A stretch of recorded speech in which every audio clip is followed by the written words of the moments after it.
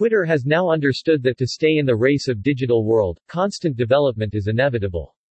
They need to provide something new to the users so that the users spends more time on the Twitter.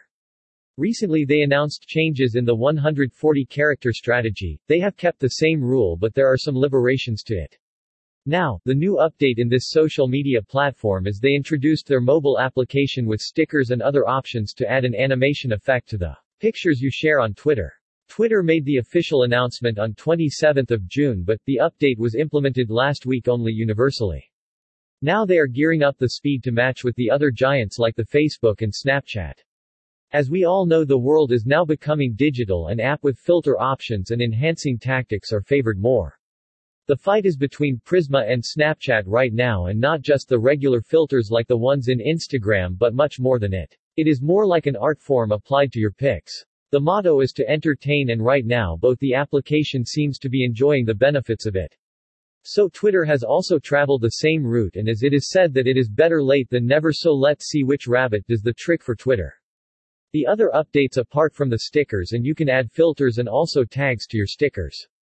So basically they are taking advantages of all the apps and drawbacks of none. But, as every coin has another side, so has this. The drawback is that the stickers and filters can only be accessed from the mobile phones and that also only in iOS and Android phones. Again, the Microsoft users are left out and also the PC users won't be able to use these add-on. So the fight is on, for the survival and Twitter seems aggressive enough in it.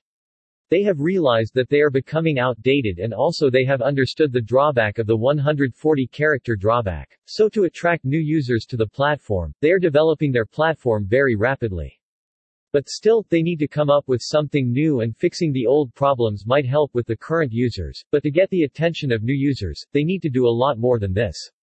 To get all such amazing news and updates, just stay tuned to the Nestor's blog space and also if you need any digital assistance on how you can profit from the social media for your business, just go through our services or contact us directly.